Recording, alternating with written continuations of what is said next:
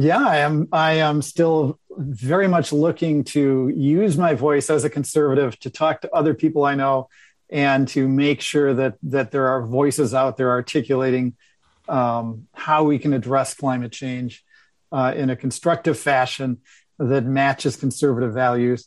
I am also really focused on continuing to approach members of Congress. I think that the solution needs to involve federal legislation. Without controlling borders, states have a really hard time of putting meaningful policies in place. And internationally, it's the countries that need to be negotiating with each other. So I view our point of leverage as citizens of the United States as working with our members of Congress to do something constructive.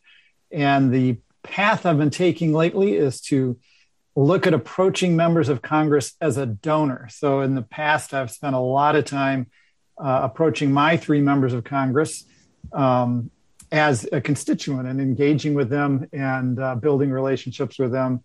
And I'm now exploring how that works different if you're approaching members of Congress as a donor or with groups of donors as opposed to as constituents. Slight variation.